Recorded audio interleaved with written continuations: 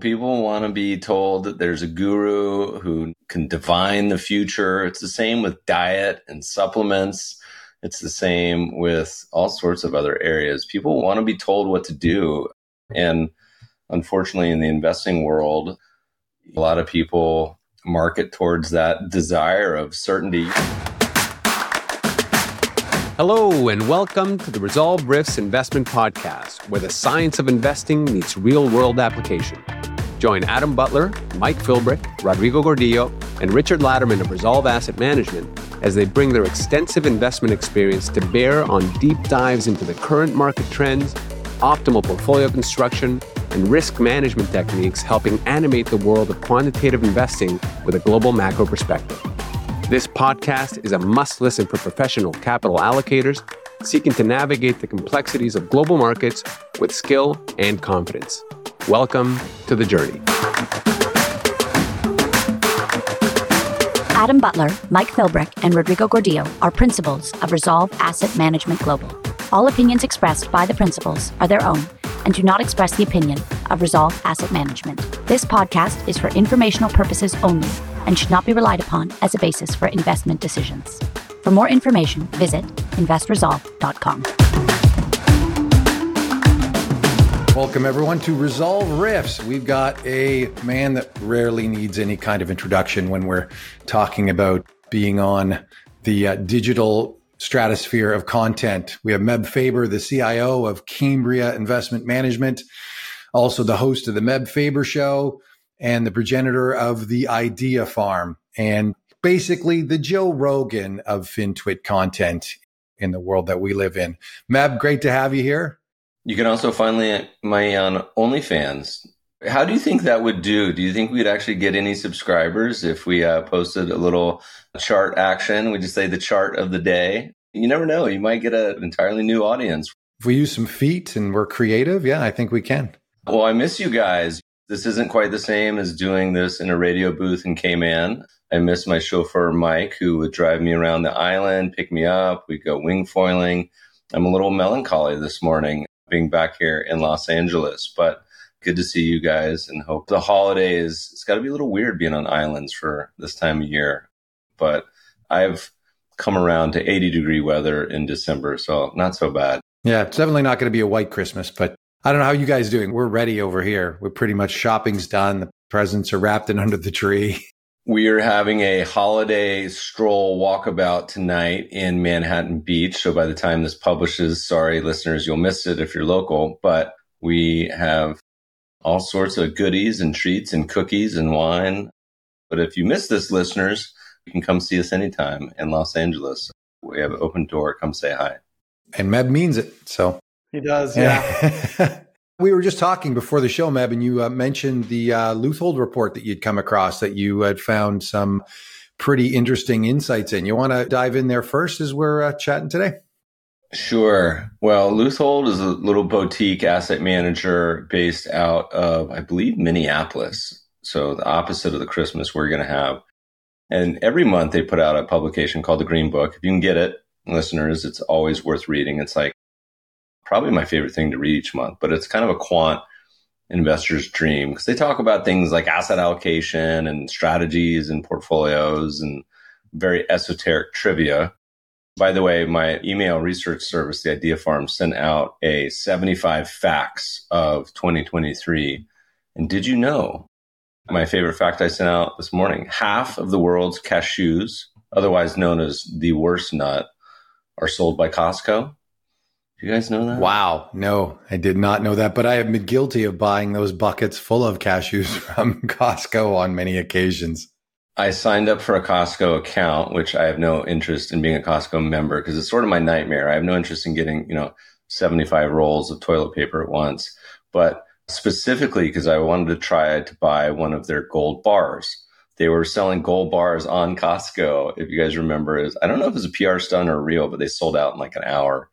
Anyway, so Leuthold had a fun chart where they were talking about everyone's topic of the year this year is the Mag 7, these large cap US stocks that are just ripping and pulling the market cap weights higher. And so a lot of investors that have been market cap weighted Congrats. Drink some champagne, some Labatt's. What's the Cayman beer? I'm trying to remember. K-Brew. K-Brew. Have a K-Brew and celebrate and say, man, I was totally right for buying market cap weight. But they have a chart that looks at the annual spread between equal weight and cap weight for various indices. They look at it in the S&P. They look at it in Russell, S&P, Russell Value, Growth. 2023 is either the second worst year ever or the third worst year for all three of those, going back for the last 30, 40 years. Some of them had happened, not surprisingly in the 90s, where cap weight just stomped on equal weight or growth beat value, but one of the worst years ever, which I think just gives you a little perspective on what sort of year we're having, where everyone's celebrating this great stock market returns. But once you kind of dig beneath the surface a little bit, broadly speaking, it hasn't been as good. It hasn't been terrible, but it hasn't been as good for the rest of the stocks out there. I've also noticed the drumbeat on the low vol type strategies has dimmed quite dramatically as well due to the lack of performance, in particular over the last couple of years, as that market capitalization has intensified, leaving sort of the fundamental screens in the dust, if you will. It's sort of the apotheosis of a trend that we've seen over the past kind of 10, 12 years, right? Where you've got a very narrow group of primarily tech leaders, mega caps or ultra caps that completely dominate the returns of the index. And it requires a leap of faith that investors haven't needed to make previously. I mean, typically, if you own an index, you genuinely do own. I mean, it's a Pareto in distribution of market caps where definitely large caps dominate small caps to a greater degree than you'd expect if the weights were kind of normally distributed. But it's taken on a whole new level. I know we saw something kind of like this back in the 60s, but I think this is a whole new level. And it requires investors to have this massive leap of faith about the prospects for these high price to sales, high PE tech growth stocks, because if they falter, they drag the entire index down with them. And it doesn't really matter how well the rest of the economy is doing or the rest of the constituents in the index are doing, because these tech stocks have so much weight. And they've sucked all the oxygen out of the other dimensions of the market. So any attempt at diversification has made you look kind of foolish. Made you look foolish over the last 10 years, and it's made you look especially foolish this year. Let's hope this trend doesn't continue. One of the biggest takeaways from my trip to Cayman was I need to level up my tech stack and AI game. Talking to Adam about his AI stack made me feel very inadequate. I need almost like a Merriam-Webster, like apotheosis. Words that I'm going to have to Google after this episode, but I need to learn. I was loving the AI I went on TV this week on Bloomberg, and the closed caption translated Meb Faber as Brett Favre, the former quarterback. So Brett Favre something is about the Mary, chief investment officer of Cambria Investment Management. I thought that was really funny. So we're not quite there yet for the Turing test, but thinking about this balance, imbalance, another stat in this 75 facts from the Idea Farm was Apple's market cap today is the same market cap as the entire stock market in 1990, which is kind of astonishing. The scale of numbers as we start to get into the trillions, it's hard to say, but that's the natural progression of the world, of course. Wow. But one day we could make a bet on who's going to be the world's first $10 trillion company. We have an old tweet that looks back over the years on, what was the first million, 100 million, billion dollar companies all the way back. And I think Apple was the first trillion. I think so, yeah. We were thinking yesterday as I was chatting, said, look, the US, we've been talking about this for a while, talking about how you want to be diversified globally. And someone said, but Meb, international investing has not worked for the past how many ever years, 10, 15, 20, 40, whatever. And I said, let me be clear. What you're actually trying to say is international investing for Americans has not worked for the past 10, 15 years, because for the other 44 out of 45 countries, it's worked splendidly if you look past 10 to 15 years, because you diversify globally. So one sample size out of 45 is not a good batting average. What you want to be saying is, hey, maybe it works most times. So you've actually validated the point of being diversified globally. And we were looking, so for example, a lot of the Mag 7 in our foreign and emerging market strategies, our largest holding in emerging market strategies is like a 5-bagger this year, but it's a semiconductor stock. And so whereas value type of strategies tilt away from a lot of tech in the US, it's actually one of the largest holdings in emerging markets. So an interesting idea for people, they always seem to think very myopically about sectors and opportunities, but a sector in the US may look different than a sector in, say, emerging markets. And so there's really opportunity everywhere. And looking to a single geography, the US, for example, being the developed market countries, the country with the least amount of revenue from outside of its shores, from international, which is usually the reason people give for you're diversified in the US, which is actually the least of all the countries. So having a global perspective, as we turn the page here on 2023, we think is a big opportunity, of course, in foreign. The old JP Morgan Guide to the Markets, which I love, they have one chart that's like a mountain range, and it shows when it's flipping between foreign and US outperformance. And they finally declared the US outperformance is over. And there's this baby tiny little sandhill next to Mount Everest, which is the giant US performance since 2009. We'll see if it flips again, because this year foreign is definitely not kept up with the US, but it's done decent. So we'll see what next year brings. Well, foreign cap weighted, I think, have outperformed US equal weighted. Again, just back to the complete and utter domination by US mega cap tech, as everyone sort of thinks the entire stock market is doing well, but under the surface, it's a much more nuanced picture. And I think the whole valuation idea is to understand that when you have high valuations, you've pulled future returns into today. And when you have lower valuations, you have potential returns waiting for you in the future, which is very counterintuitive and emotionally very difficult for investors to handle, to say, well, how can I leave what's treated me so well, what I like, know, love, trust so well? How am I going to make a break from that? And because if I would have made a break last year, or the year before, or the year before, or the year before, it hasn't really paid return dividends, if you will. And so you end up in that cycle of the turkey, trusting the turkey farmer. Thanksgiving does eventually come, as we know, and it often lasts for decades at a time.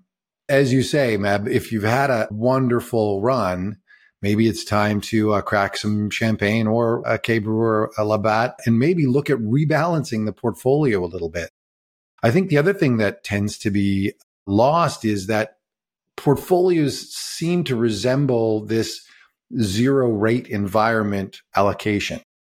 And we are not in that zero rate environment anymore.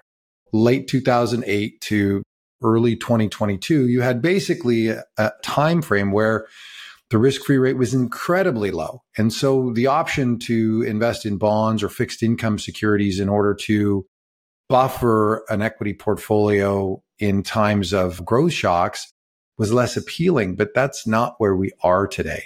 There are yields out there that are somewhat attractive and can help create more balance in the portfolio and pay you while you wait, and pay you a pretty handsome yield. T-bills and chill. That was kind of the theme of this year. Bonds is interesting because bonds obviously have gotten decimated. And we have talked to a lot of investors. I said, if U.S. stock market was down 50%, people would be losing their minds. Social media would be intolerable. And I said, it's funny because no one seems to be batting an eyelid about a lot of these long-term bonds being down 20, 30, 50%. It's actually the first year in 100 years where the U.S. long bond will be, knock on wood, we'll see what the year ends, down 3 years in a row. It's actually pretty rare the second time ever it's down 3 in a row. The first time was late 70s, early 80s. It's pretty rare for these big asset classes to go down 3 years in a row. For 5-6 years in a row on sectors, industries, it's different because they're extremely concentrated. But for the big asset classes, S&P 500, bonds, commodities, less so commodities, but we're right on the verge for 3 years for a positive negative yield in the long bond this year. So we'll see if it happens. But part of that, if you look back at when it happened then, totally different environment, obviously in the late 70s, early 80s than today, but some rhymes as well. But you would think people would be losing their mind more. But I think people don't really think in terms of bonds as actually even having capital losses. I don't even think they think bonds can lose money. And if you look at tweets I have about it, people are like, well, yeah, but I'll get paid back at par. And I said, that's not how this works, right? That's not how any of this works. Like, what are you talking about? But I think it's a different mental bucketing for bonds than it is for stocks. Because if the market was down 50%, people would be a totally different. But that mental bucketing actually makes it a greater mystery to me, because that's supposed to be the safety side of the portfolio. It's supposed to be the side of the portfolio where investors can count on steady Eddy with no major drawdowns, right? I mean, that's the way that they're sold. That's the way 60/40 is sold in terms of KYCs and growth or aggressive growth, balanced conservative mandates. They all emphasize greater allocations to bonds as you get more and more conservative. Here, it's the more conservative allocation that's down, depending on your duration, 20 to 50%. And nobody seems to care.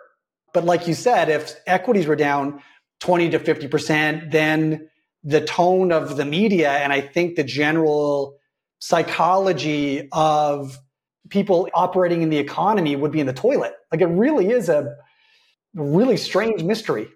Do you think that's a function of them reducing exposure to bonds over the 10-year, 12-year period between 2008 and 2022 so that many don't have that much exposure to bonds anymore? Is it an 80-20 world? I think the vast majority of investors don't rebalance to target. I think they kind of let their portfolios float. So if you look at one of my favorite charts, what the economist Jesse Livermore said was the best stock market indicator ever, but it's the percentage of assets allocated to stocks and households. And you can run this back since like the 1950s or something. And there's two peaks on this. It's the, nifty 50s when investors put about half in stocks, and then the 2000 bubble, and then crash back down during the internet bubble, and then GFC, and then rip right back up during meme stonk era. And if you invert that chart, it is like an absolute perfect future decomposition of returns. Like, it has the highest correlation, R squared, whatever you want to call it, to future returns. And all it is that investors let their investments float. So the reason it got high is because the price went up. And on aggregate, that's what most people are doing. And so if they have less in bonds, it's largely because stocks have gone up as a percentage. I don't think mentally most investors were really doing the hard math on allocating less to bonds. I think people still on aggregate were buying them. It didn't make a whole heck of a lot of sense. But what you do see now is actually the opposite of what I'm saying. Certainly people are behaving with their cash. Money markets, you've seen explosion in assets. And I think people see this almost as like winning the retiree lottery all of a sudden, where they're like, oh my God, 5% yields. I haven't had this in 20 years. It hasn't really caused any competitive sucking out of the market cap weight of the US yet, but it's certainly, you've seen the flows in those type of funds accelerate. Yeah, it's crazy. So shareholder yield, man, like, I remember when you first published on that concept, and it was over a decade ago, and I'm pretty sure you were banging the drum. It was your favorite way to sort of combine the concept of value and quality. And you've written about it many, many times since. Lo and behold, miraculously, as you look across the graveyard of back-tested strategies that have gone live and disappointed, this has been a pretty amazing success. What do you think makes the concept of shareholder yield so timeless? And a small part of me thinks that it's kind of gotten better over time for certain structural reasons. Where are you on this concept today? If you were to go back, The late, great Julian Robertson of Tiger said his advice to a young money manager said, hey, I have some advice. I'm starting a fund. What advice can you give me? He's like, be really lucky, meaning like in the first year, get great returns and everyone will think you're a genius. I've certainly put out my share of research. Other investors have called me the king of backtests, which I think was meant to be derogatory, but I take it as a compliment. I think it's one thing to put out a bunch of research. And I think it's another thing, obviously, with real time and real money. And our shareholder yield strategy, the domestic is over 10, almost 11 years. The foreign actually just hit a 10-year track last month. And the emerging will hit one here in the next year or two. You start to get into decade-long periods and you start to get a fair amount of data to look at. There's a great Ken French of the famous French Fama pairing quote where he's like, investors always ask, we had an institution recently driving me absolutely nuts, was getting really upset because they allocated to some of our strategies September 2022, which I think if you can recall was basically, or October, the bottom of the S&P in this cycle. And I try to use my famous quote with them. I said, you know how many times over the past 20 years, someone has come up to me and said, Meb, I bought your fund, I bought your strategy. It's done terrible relative to what we were expecting. And so we're going to have to sell it or we're going to have to redeem, whatever the word is. I mean, hundreds of times I've probably heard this. And the number of times someone has said, you know, Meb, I bought your strategy, bought your fund, and it's done so much better than expected. We have to sell the allocation. I've heard that 0 times. And it's happened, by the way. So our oldest strategy is the number one performing strategy in its category over the past decade out of hundreds of funds. One of the best performing funds in the entire market. You know how many people have sold that because it's done so well? 0. What most people do is say, and then you know what? You're very smart. You're brilliant. I love this strategy. We're going to allocate more. So part of this whole discussion that's challenging, and you guys know this, on process versus performance, everything to do with how a fund and strategy will do, the short term is often very much noise. And so the French quote was, he's like, people are crazy to draw inferences for asset classes and strategies on 1, 3, 5, even 10 years of data, which is so hard to say to people. I mean, if you say to the average Japanese, hey, stocks for the long run, I say, what are you talking about? Stocks have literally gone nowhere for 30 years. Why would someone invest in the stock market? It's a big fat 0.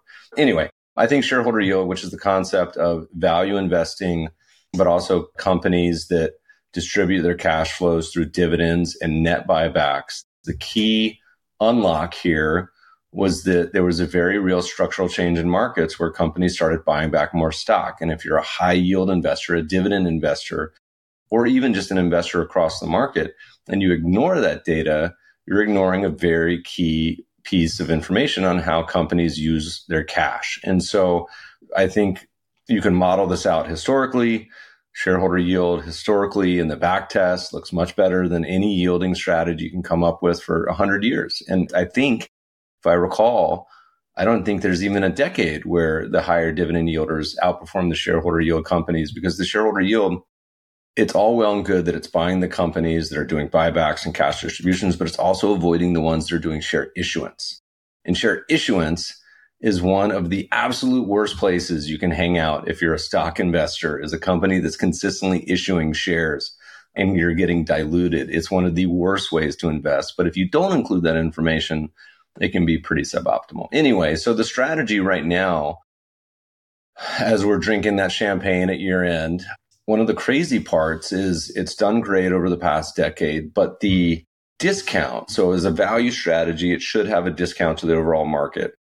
But these discounts kind of move over time. It is the highest over the past few months that it's ever been relative to the category and broad market.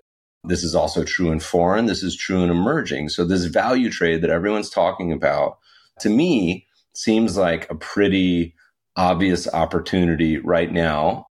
And normally over the number of years, I would say foreign and emerging are cheaper than the US on market cap weight. And that's still true. But on the shareholder yield, you're only selecting 100 or 200 companies out of thousands. all three actually look pretty great. Now, we've seen this because of a lot of the studies and charts that show that small caps have underperformed large caps, and it's going back to like close to record levels where small caps have done so poorly. So I think the combination of all these sort of overlapping circles, if you do the Venn diagram, small cap, value, shareholder yield, is setting up for a pretty exciting future as far as prospective returns, certainly relative to the market cap weight. But we'll have to do this again in 2030 to see how this all played out. It is astonishing how much better the shareholder yield screens did than basically all of the pure value screens over the last decade. I garner a fair amount of humor, though, from when people will look at the various ones and they'll be like, you know what? Price to book is a garbage statistic now for various reasons. And here's why it's changed over the years. And then sure enough, price to book will come raging back and have a great year. And I think in value in general, when we're looking at value, quote, we just want to be in the right side of the universe. You know, we just don't want to be in the expensive part. So people love to get to the second decimal when it comes to valuations. And to me, it's more of like, are you over here? And for those listening on audio, I'm pointing to one side of my office, which is now a wrapping room. Or are you over here, which is the other side of the world? And that's the same thing with the buybacks too. It's like, it doesn't matter if you're buying back 10% of your shares per year or 8. It's, are you buying back 8 or are you issuing 5% a year? And by the way, all three of these, when you screen, you end up usually with a low double-digit shareholder yield for stocks coming in. And so let that sink in. You know, most companies in the US, stock market's 2% dividend yield.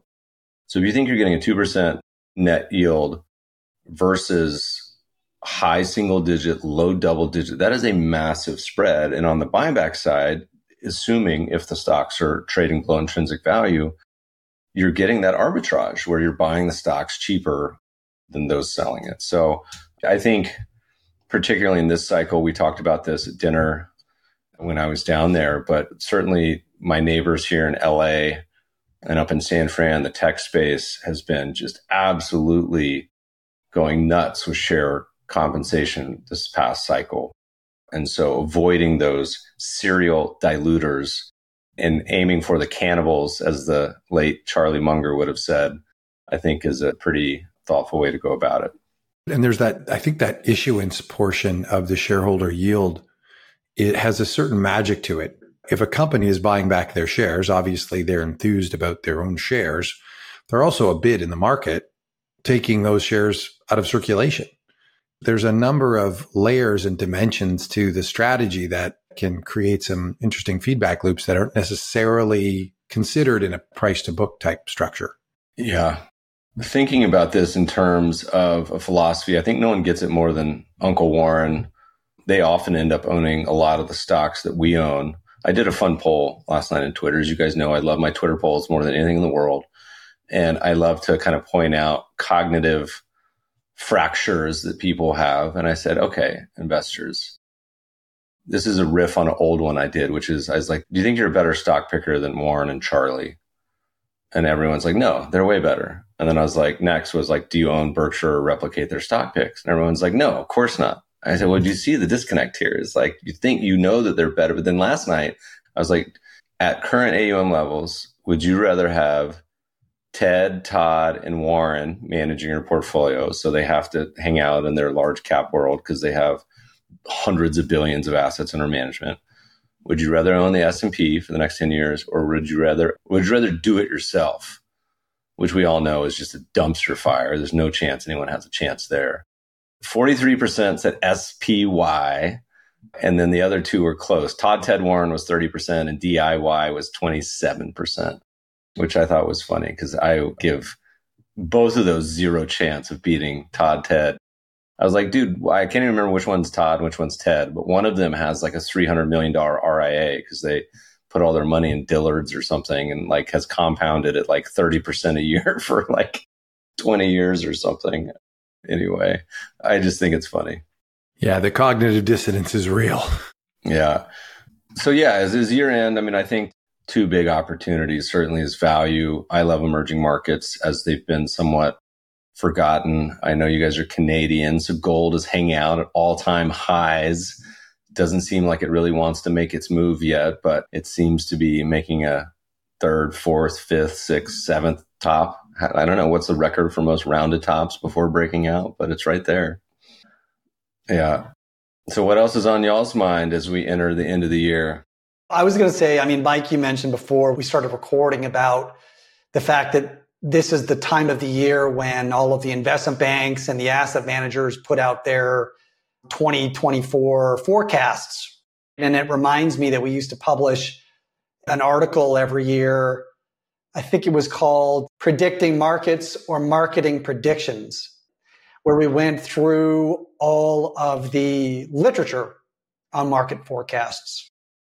And for those who don't already own it, I always recommend this. I think this is my top most recommended investment-oriented book, Behavioral Investing by James Montier. It's thick. You can also kill some large insects with that book. It weighs it's 15 a big book. pounds. Yeah. I love it because it covers kind of two of my big life passions, which is psychology and markets, right? The first half of the book is about cognitive biases, and it runs through dozens and dozens of studies and their implications just to daily life, but also to how we should approach markets. And then the back half of the book is a survey of dozens of papers reviewing all the academic evidence on different approaches to investing, systematic approaches to investing. But there's a whole chapter on how poorly we are in general, the investment banks, the biggest asset managers, et cetera, supposedly the people with the greatest resources and the largest incentives to do a good job of forecasting, just how badly they do. The forecast for next year's equity returns at the index level, if you compare it to just the average, actually has negative predictability. The same for bond yields, the same for earnings. They bring up this Fed paper. I guess Greenspan was Fed chairman for a couple of decades. And the Federal Reserve banks, all the economists need to give their estimates of where they think Fed funds rate's going to be 1 quarter from now. And they studied calibration of these economists making these quarter ahead forecasts for Fed funds rates, which the Fed directly controls, and discovered that over Greenspan's tenure that their forecasts actually had a negative prediction slope. So if they said that they were going to go up, they went down and vice versa. It's like catnip, man. People want to be told that there's a guru who can divine the future. It's the same with diet and supplements. It's the same with all sorts of other areas. People want to be told what to do. And unfortunately, in the investing world, a lot of people market towards that desire of certainty. I went on TV, and I don't think anyone caught this week. My son's favorite thing to do is he gives me a word to work in. And this was my greatest challenge yet, because this week I was like, Anton, what word can I work into TV? And he goes, Mamma Mia. I go, Mamma Mia? How am I going to possibly work in Mamma Mia? Anyway, I got it in, but that wasn't really the point, because we were talking about sentiment following price. And I said, people aren't going euphoric about Chinese stocks. In fact, Chinese stocks are down like 20% this year. No one's going crazy about Italian stocks screaming Mamma Mia. And I just kind of went on. And I think these anchors at this point, they're just like, it's Meb. Like, we just tune out as soon as he comes on and check in 5 minutes. But I went on, and they were talking about markets and predictions and everything. I said, you know what? And I've always wanted to say this on TV. I go, most investors, and I'll get the exact specifics wrong. I said, due to these low volatility markets, most investors are happy and complacent.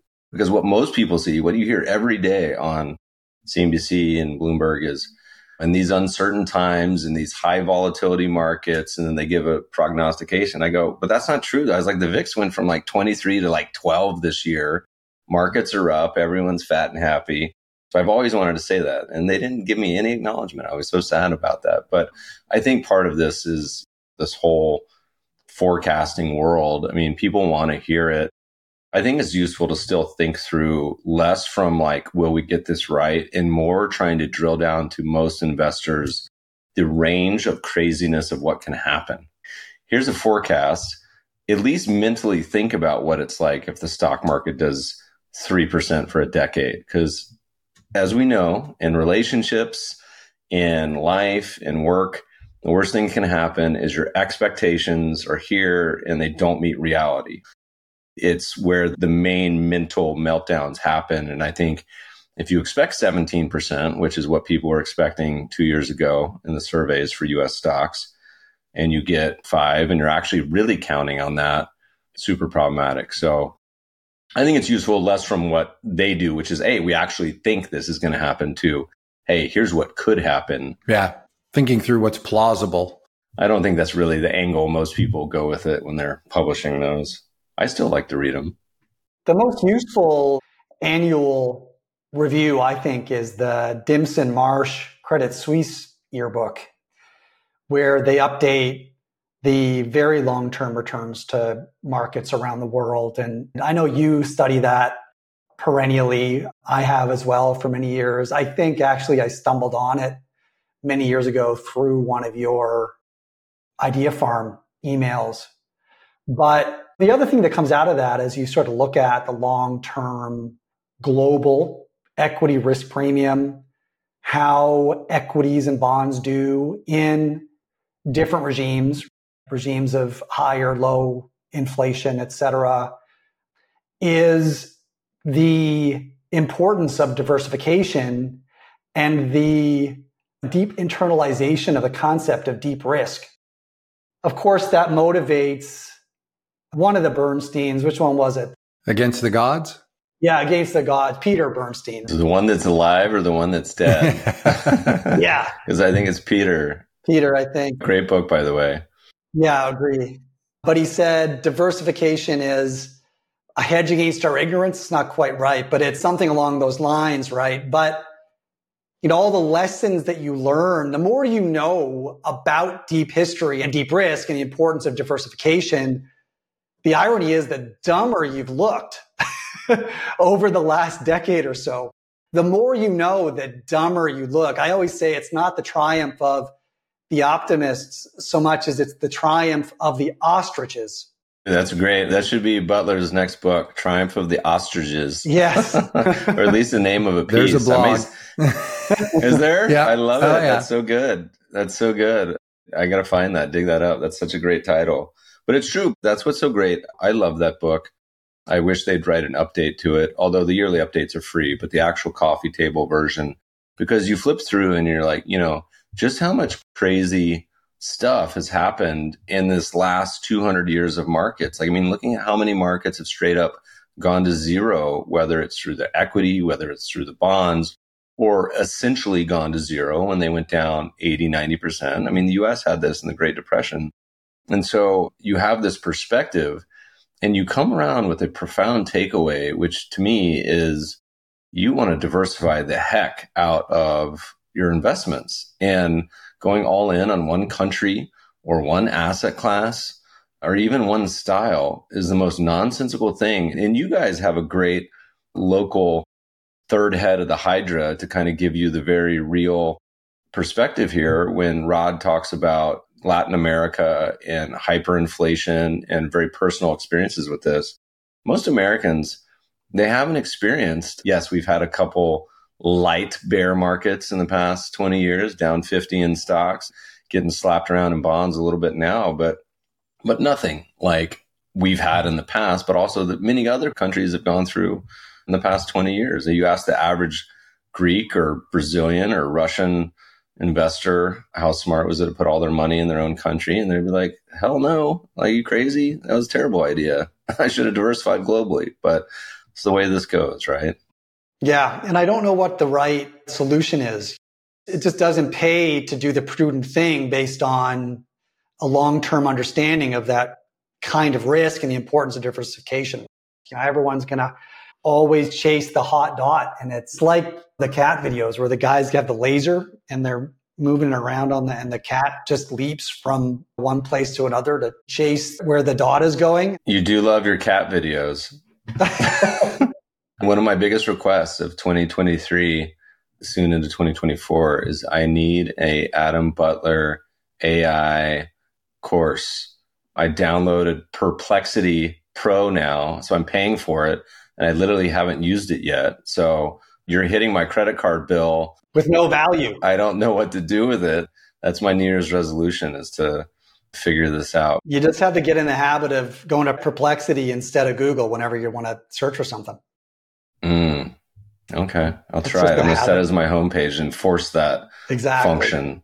Some takeaways from the last bit of conversation, right, is on the prognostication to remember that the holder of the narrative of the moment is a fickle torch to bear, and it's transient and unpredictable. And there are new narrative kings crowned constantly. And if there were a narrative king that was always the king, everyone would follow that person, and the reflexive nature of markets would eliminate that edge. So we need to kind of eschew the predictions and have some sense of humor about them. And as you guys said, you've got to maximize the idea of diversity through the portfolio. But I want to come to a couple of other things. You got to think about balance, and then you got to think about risk management throughout the portfolio, so you're not allowing the maniacs to run the asylum and just run you over in a period of time where a high volatile asset that you're holding too much of just because it's grown too large an amount runs you over in your portfolio. Maybe I'll throw that back to you guys. What do you think about balance, Adam? Thinking about balancing both asset classes, risk premias, strategy allocations. Give us some wisdom there. Yeah, well, I always think about diversification as being a combination of two things. One is holding things that in the portfolio that are designed to do well and do poorly in very different environments for different reasons. That's diversity. And the second component is balance. And you can have all the diversity you want, but if those diverse assets are not held in reasonable balance, then the unique properties of all of those different moving parts are not able to emerge. So if you hold a 50-50 stock bond portfolio and you sort of use an X-ray, like a statistical X-ray, to examine the amount of daily, weekly, monthly, yearly changes that are derived from the stock component versus the bond component, you'll see kind of 80 to 90% of it's driven by stocks. So the bonds, they're designed to do something different for different reasons, but they don't have any opportunity to provide value in terms of their diversity because the portfolio is out of balance. And then the more components you add in, gold, commodities, factor tilts, return stacking, all that kind of stuff, the diversity is fantastic. But most people really only pay attention to adding diversity, and their portfolios end up still being profoundly out of balance, and they don't actually get to take advantage of the diversification opportunity that was available to them. I don't know if you've got anything to add to that. I do. I have lots to add. When we had a espresso coffee in Cayman, I was directing you to a paper. One of the things that we haven't mentioned at all, which to me is the number one diversifier. So when I talk to American investors, I usually say three things. I say, first of all, you're heavily concentrated in US, and this applies really to anyone around the world. So if you're listening to this from a different country, this applies to you too, because everyone puts most of their money in their home country. So they're home biased. They put all their money, for us, it's US stocks, US bonds. So first thing I say, you need to have a global approach. So at least diversify globally. Second is almost no one has any real assets. You guys are Canadian, so you do a better job of this, but having real estate, commodities, tips, those type of investments, farmland. And then the biggest number one diversifier is this trend following managed futures component. And to me, the evidence is, you cannot argue with the evidence on this being an absolutely fantastic diversifier. And in fact, so the paper I'm going to guide the listeners to was called A Match Made in Heaven, where AQR was talking about pairing private equity, which if you're a public market investor is basically small cap value with a little leverage, either on your balance sheet of the stocks or actually the portfolio leverage, same difference, matched with managed futures. And it's funny because both of those are very long volatility type of strategies. And I put on Twitter over the years, I was positively getting into it, debating with, I think it was Dave McClure of 500 Startups, maybe it's Jason Calacanis. And I said, I don't know a single venture capitalist or private equity guy who invests in managed futures. I was like, in fact, you should probably put most of your portfolio in this because it's the perfect complement, yin yang, to this equity portfolio, because this equity portfolio, what's the biggest risk to a VC? Is you go through a long bear market, funding dries up, exits dry up, multiples come down, your stocks are down 50%. So like a Tiger Global. I was like, Tiger Global, they should have put half their portfolio in managed futures and they'd be fat and happy. And on top of that, you have more money when the valuations are low and all these secondary transactions are going off at an 80% discount. It's like win, win, win, win, win. And I said, I don't even know how many institutions do this where they pair their venture capital portfolio and private equity with a big, huge managed futures trend following chunk. And they should. I think we've been on record many years, and this is what we do with our public funds. Our flagship allocation, the default allocation is half in trend and managed futures, which I think is certainly more than anyone I know in the country. But most people, even if they get to 10, 20%, they feel like that's a ton. But even in that point, I think it moves the needle. So I think when you think of a diversification and balance, so many people think they're balanced. And last year wasn't that long ago, one of the worst years ever for 60-40. That was last year. I feel like we've forgotten it already. But balance means more than just stocks and bonds. Now, bonds at least got a better yield now, but stocks are still on the pricey side. I think you nail it there. You have to have the diversifier in size. It has to make a difference in the portfolio. And having 5% is not going to make a difference potentially. So now becomes challenging to navigate through compliance departments as well. So that is a slightly different avenue to pursue. But it is a thing where coming back to balance and allocation to the different assets that you could invest in, and the strategies that you can invest in, and the low correlation, the low correlated nature of trend following as an example, you still need to have size. It still needs to be 20%, 30%, 40%, and not in one manager, but in various managers and different approaches. What do investors say when you tell them that? They'll say, sure, I'm going to put in 40%. No way. No chance. They were going to put in 5. And if it does well, then they'll put the 7. Yeah. And then 2009, they'll go all in. The maximum tracking error that most investors or most advisors will tolerate, because it's just too much trouble to deal with investors with higher tracking error, is about 3% annualized, which works out to kind of 15 to 20% in managed futures on a 60-40 portfolio. So I think that's kind of why people settle in the 10 to 20% range, because, on the years that managed futures underperform, then their investors underperform by 2 or 3%. And apparently that's intolerable, despite the fact that obviously there are entire decades where equities or bonds profoundly underperform. Some of them where equities or bonds underperform T-bills, and where managed futures have the potential to deliver double-digit annualized returns. But the equity focus is very hard to overcome. To that point, Adam, that's why we developed return-stacked strategies. And that's why if listeners are looking at, just take a look at returnstack.com. There's a bunch of portfolio solutions there where you're stacking the diversifier on top of the beta that you know, like, and trust and have had it around for so many years. So you get a little bit of your cake and eat it too. Have you guys tried this angle when you're talking to people? Because I'm always trying to think of going back to the Montier behavioral hacks of like how to describe this in a way that will resonate with people. And I feel like advisors, I often describe or talk about allocating to certain asset classes or funds where it gives them comfort. You got a bunch of clients, last thing they want to see is a bunch of stocks or funds where it's like, I'm investing in China or Turkey or Russia. Emerging market fund may give you a little cover for that because it invests in a lot of them, or maybe a globally diversified is even better. So it's like almost like you're kind of hiding it. And managed futures, the return stack, one of the nice things, this is probably not your marketing angle, but I like it, is you're kind of hiding the managed futures component. You're giving it to them in a way that they don't necessarily, it's more palatable. And I've come to appreciate all sorts of different ideas and hacks to get people to behave in their best interest, what I like to call the anti-Robin Hood approach. So instead of leading you to the casino and slaughtering you, You're actually just saying at every fork in the road, we're going to try to take the right way to go.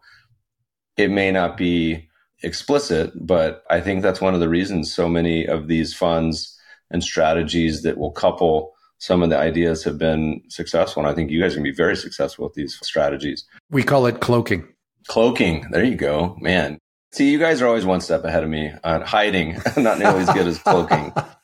But it's funny. So listeners, as we talk about year end, I think, and talk about ways to, I think Morgan Housel does such a great job of this, but ways to really speak to someone in terms of getting them to really grasp a concept. And I think the one that we use so often, but at year end, so it's timely, is thinking in terms of your portfolio by starting with a blank piece of paper. Like pull out a blank piece of paper, write down what you would love to see your portfolio if you had a cash balance you're allocating for the first time today. And it's almost never what you hold, these legacy funds. We look at so many of these legacy funds that have been absolutely atrocious over the years, and people keep them because you buy something, you just sock it away. And so the analogy we give is going into your garage. For those who don't have a garage, go into your closet and say, all right, if my closet was bare, if my garage was bare, would I go out tomorrow and buy all of these things again? And the answer is no chance. All these clothes, all these old things that you just squirrel away in your garage. I mean, I have a mental picture of all the things I have in my garage currently, and I've been talking about this for like 3 years, and we renovated our house, so I have no excuse. The broken driver. Busted up lawnmower. Dude, all of it. And so I think it's a good analogy for funds and portfolios where starting from a blank slate, I think is a really thoughtful way to go about it mentally, getting rid of the clutter, the Maria Kondo approach to portfolio management. That's a brilliant thing to do at this time of year. I wonder, guys, are you finished on that topic, Meb? I mean, yes, but I could always go on for hours. I'm never finished on a topic. I would like I'm more of a pausing on a topic. Are you done, Meb? No, not done. I love the analogy. Watch this. This is a typical Meb conversation. I'm going to re-engage in a topic we started 50 minutes ago. I'm just going to read to you guys the top milestone U.S. companies. First $1 million company, Bank of North America. I don't know if that stock still exists. I don't think so. First $10 million company, Bank of the U.S. First $100 million company, New York Central Railroad. First $1 billion company, AT&T. First $10 billion company, GM. First $100 billion company, any guesses? Microsoft? General Electric. Microsoft. General Electric. And then, of course. Yeah, and then trillion was Apple. So love it. There we go. All right, well, sorry. I just want to make sure, do you still have the snowblower from Colorado in the garage in California? No. So it doesn't go quite that deep. Although I was driving around LA and I saw someone with the old school manual, not mechanical, like the push mower lawnmower. Yeah. With no gasoline, no electric, is just like the blades. Circular. I was like, wow, I don't know if I've ever seen one of those in the wild. That's awesome. I've used one. I grew up on a farm. Oh, man. My goodness. It was a rough day when we ran out of gas and you had to do it by hand. I did want to talk about, because we here are largely systematic in our approach to investing, I wanted to maybe run by the question with you guys of what are the key principles of the systematic approach that drew you to it and why you like it so much. I'll go first because I've got a couple just so you guys can give it some thought as you go through it. But for me, it was the ability to enforce some discipline and more consistent decision making. It was the ability to have some sort of process to deal with not only the buying of something, but also the selling of something and managing the risk around it. The discipline also brings this ability to force you into uncomfortable trades or positions that are ahead of the narrative. There is no narrative yet, and the trade isn't crowded in any way, shape, or form, but you're alerted to it by some sort of whatever your systematic nature of investing is. It also forces you out of those crowded areas where the narrative is so intense, yet whether it's the trend is past or the actual investment thesis is past. So those are some of the things that really drew me to a systematic decision-making process, some of the things we talked about earlier, and we didn't mention Tetlock, Adam, and how we go through the process of why you want to make these systematic decisions. But once you get to, I should systematize my decision-making process, those were some things that really kind of drove me to heading in this direction. And maybe I can throw this back over to you guys and you can kind of go through what were your top considerations in kind of moving towards a systematic approach of thinking and investment decision-making. I'm going to add something quick and then I'll kick it over to Adam. I mean, the funny part of this is if you're not systematic, what's the alternative? So you're going to just wake up every morning, just like investing based on like what you feel is going to happen. Like what a total nightmare. The usual route that people arrive at systematic is the vast majority is they lose a bunch of money doing a bunch of dumb stuff. And that was my route, certainly late 90s, early 2000s. And it says, this is just unworkable. How am I possibly going about this with all this time and money wasted thinking I'm George Soros? And so to me, it's usually people arrive at the promised land. Sometimes they never do. And they're continuing to muck around many decades later. And one of the best things brokerages don't do is give investors a very clear compound return on their assets. You log in your brokerage account, it's never like, here's your return, including money in, money out. They never do that. And for good reasons, because probably you'd be like, God, I'm this bad at this. No wonder my number never goes up. Anyway, I'll kick it over to Adam. Well, I mean, the irony is that your paper, A Quantitative Approach to Tactical Asset Allocation in 2000, and you wrote the first draft of that in 2007, if I recall, right? And I think it was even 2006. It got published in 2007, I think. Right. But anyway, pre-GFC, going back to our lucky topic. Well, yeah. So in 2007, I still thought I was smart. In 2009, I knew I wasn't. So then I was sort of ready to go looking for alternatives. That's when I came across that paper. So that was a big catalyst for the migration of our thinking from largely trying to outsmart the market and have a deeper understanding of the narratives than anyone else to applying systematic thinking. You know, that led to Taleb and Black Swan and Fooled by Randomness and Tetlock, Expert Political Judgment, and then all the seminal work by Paul Meehl. I mean, and like I already mentioned, Behavioral Investing by James Monte. Once you go through the mountain of literature on the benefits of systematic decision-making versus discretionary decision-making. And I think we should probably not kind of straw man the alternative. I don't think people who don't invest in the systematic funds exclusively think that their portfolio managers are waking up every morning on a whim, figuring out what they're going to do today based on what they think about in the shower or whatever. I think they perceive that there's some kind of quasi-systematic process. But ultimately, there's a human in a chair making a decision about what we're going to buy or sell today and how much. And, you know, I think a really cool example of how unhelpful that is the study that Joel Greenblatt performed, which we've highlighted a few times. He ran Gotham Asset Management. He wrote the book, the little book that beats the market. And Gotham also ran separate accounts and sent signals about the stocks that investors should buy or sell. As a result, they were able to study the outcomes for investors that just handed over the money and allowed their algorithm to do all the buying and selling for them versus those that received the signals and then used their own discretion to determine which recommendations they wanted to take and which ones they wanted to ignore, et cetera. And after several years, when they evaluated the relative performance of the two, those who followed the signals automatically by just handing over the money to Gotham and letting them run the accounts dramatically outperformed the market and dramatically outperformed those who imposed their own discretion. Those who imposed discretion not only underperformed the market, but also had negative returns, if I recall. So much of the literature actually suggests that any attempt by a human to impose their own discretion on an algorithm that has demonstrable skill only degrades the results. These are really hard people to take. Algorithm aversion is a real thing, but all the literature very, very strongly and confidently indicates that following rules makes sense.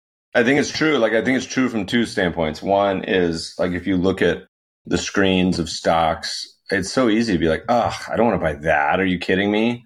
And one that we talk about that we've held forever is Dillard's. Like, who would ever want to get hot and bothered and excited about Dillard's? Like, my God, I haven't been in a Dillard's in probably 30 years. But also on the trend following side, it's such a great example from three stances. One, you've been in an amazing investment forever. Your identity is tied to it. I mean, and for me, I remember real estate being the first one, REITs, to roll over in 2007, I think, and being like, I don't want to sell this. Like, now the party's over. Like, come on, I don't want to sell it. Ditto on the upside is often when like markets are down. My predisposition is to be like in a bear market, be like, oh, this is going to get much worse. And then getting that buy signal and be like, this doesn't feel like this is over yet. And then the third one, which I think is probably the hardest of the three, and here's gold. You've had like 3, 4, 5, 6, 7 losing trades in a row where it's like going up, you buy it, it goes down, you sell it. You're going up, you buy it, and you're just like chop, chop, chop. And the next thing you know, like you're like, you know what, I'm done. I'm not taking this. I'm done with this. And then boom, it goes to like 4,000 and you probably then buy it. So those are what's hard about it. And if you leave that to your own devices, you are never going to pull the trigger. And this also applies to stocks too. I think with people who, even if you are discretionary, we talk a lot about this, particularly with private investments too. I say you got to think through what's going to happen on the downside. So if something goes down 20, 40, 60, 80%, like what do you plan on doing with this? But it's also true from the upside, because so many people, you get a double in the stock market and you're like, I am hot stuff. I'm going on a vacation in Cayman. I'm buying a new house. I'm buying some new clothes. But like every 5, 10 bagger or even 50, 100 bagger was once a double. And Jerry Parker's got a great quote that I'll probably massacre. He's like, people are hopeful with losses and fearful with gains, where like they want to book these big wins, but trend following and other ideas like you, and this is one of the reasons that a lot of times private investing is at least helpful, because you can't sell it, but it keeps you in when the big life-changing generational wealth can happen. I see it all the time, even in some of these private markets. Like I've invested in some startup companies where I watch unfortunately, in some cases, these are SPVs where a syndicate lead has control over the reins, and they'll have a big return and they'll sell out on a secondary. And I say, look, that's not really your job to decide when you want to, I mean, in my opinion, to sell this out. Like you're supposed to distribute this when it goes public or M&A. And so, but they want to book some compensation. They want to book some carry. They want to take their gain. And very recent example, I had this happen where 95% of the return, it would have been a 10x from where they sold it. And it's frustrating because people picturing the upside too is equally as hard as thinking about the downside. Sorry, got a little long-winded on that one. The general take, right, is that you can't help but inject your own views and feelings and ideologies, et cetera, on your own decisions. I would argue it's basically impossible unless you are broken in some other ways, psychologically, to be able to completely disassociate your own personhood from your decisions in markets. And most of the time, what happens in markets is not perfectly aligned with your own belief system and how you're feeling, et cetera. And therefore, making decisions informed by that are counterproductive. Systematic decision-making all the way. Love it. We're over an hour. You guys got anything else that's hot to trot? I'm just warming up. Yeah. Time. We should have done a word cloud and see when certain topics come up over the course of the hour, that we should have picked like 3 words that we thought the others were going to say, because I feel like we've covered a lot. I haven't said CAPE ratio. Buybacks was early. Maybe I did say CAPE ratio. I can't remember. I don't think you did. But we've worked in a lot. Do you guys have any, as you look out to 2024, anything you're working on, any ideas that got you excited, got you frustrated, that you're worried about? What's on your brain? The return stacked suite is rolling. I think that's going to be a point of focus.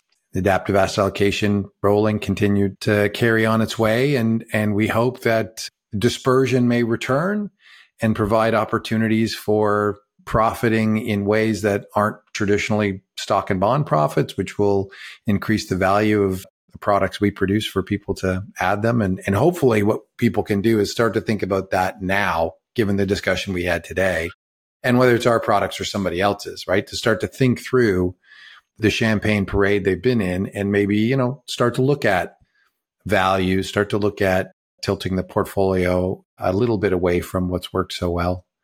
I'm not sure why I think about this every time I hear Return Stacked, but Sir Mix-a-Lot, singer, rapper of the famous Baby Got Back. You feel like you could get a spokesman, maybe get him to do some jingles, or maybe some AI.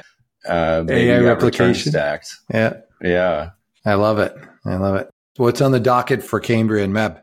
We're launching a few new strategies I can't talk about publicly by the end of the year, but you can follow Cambria, my day job, to track those listeners. We got a few research pieces that I'm kicking around.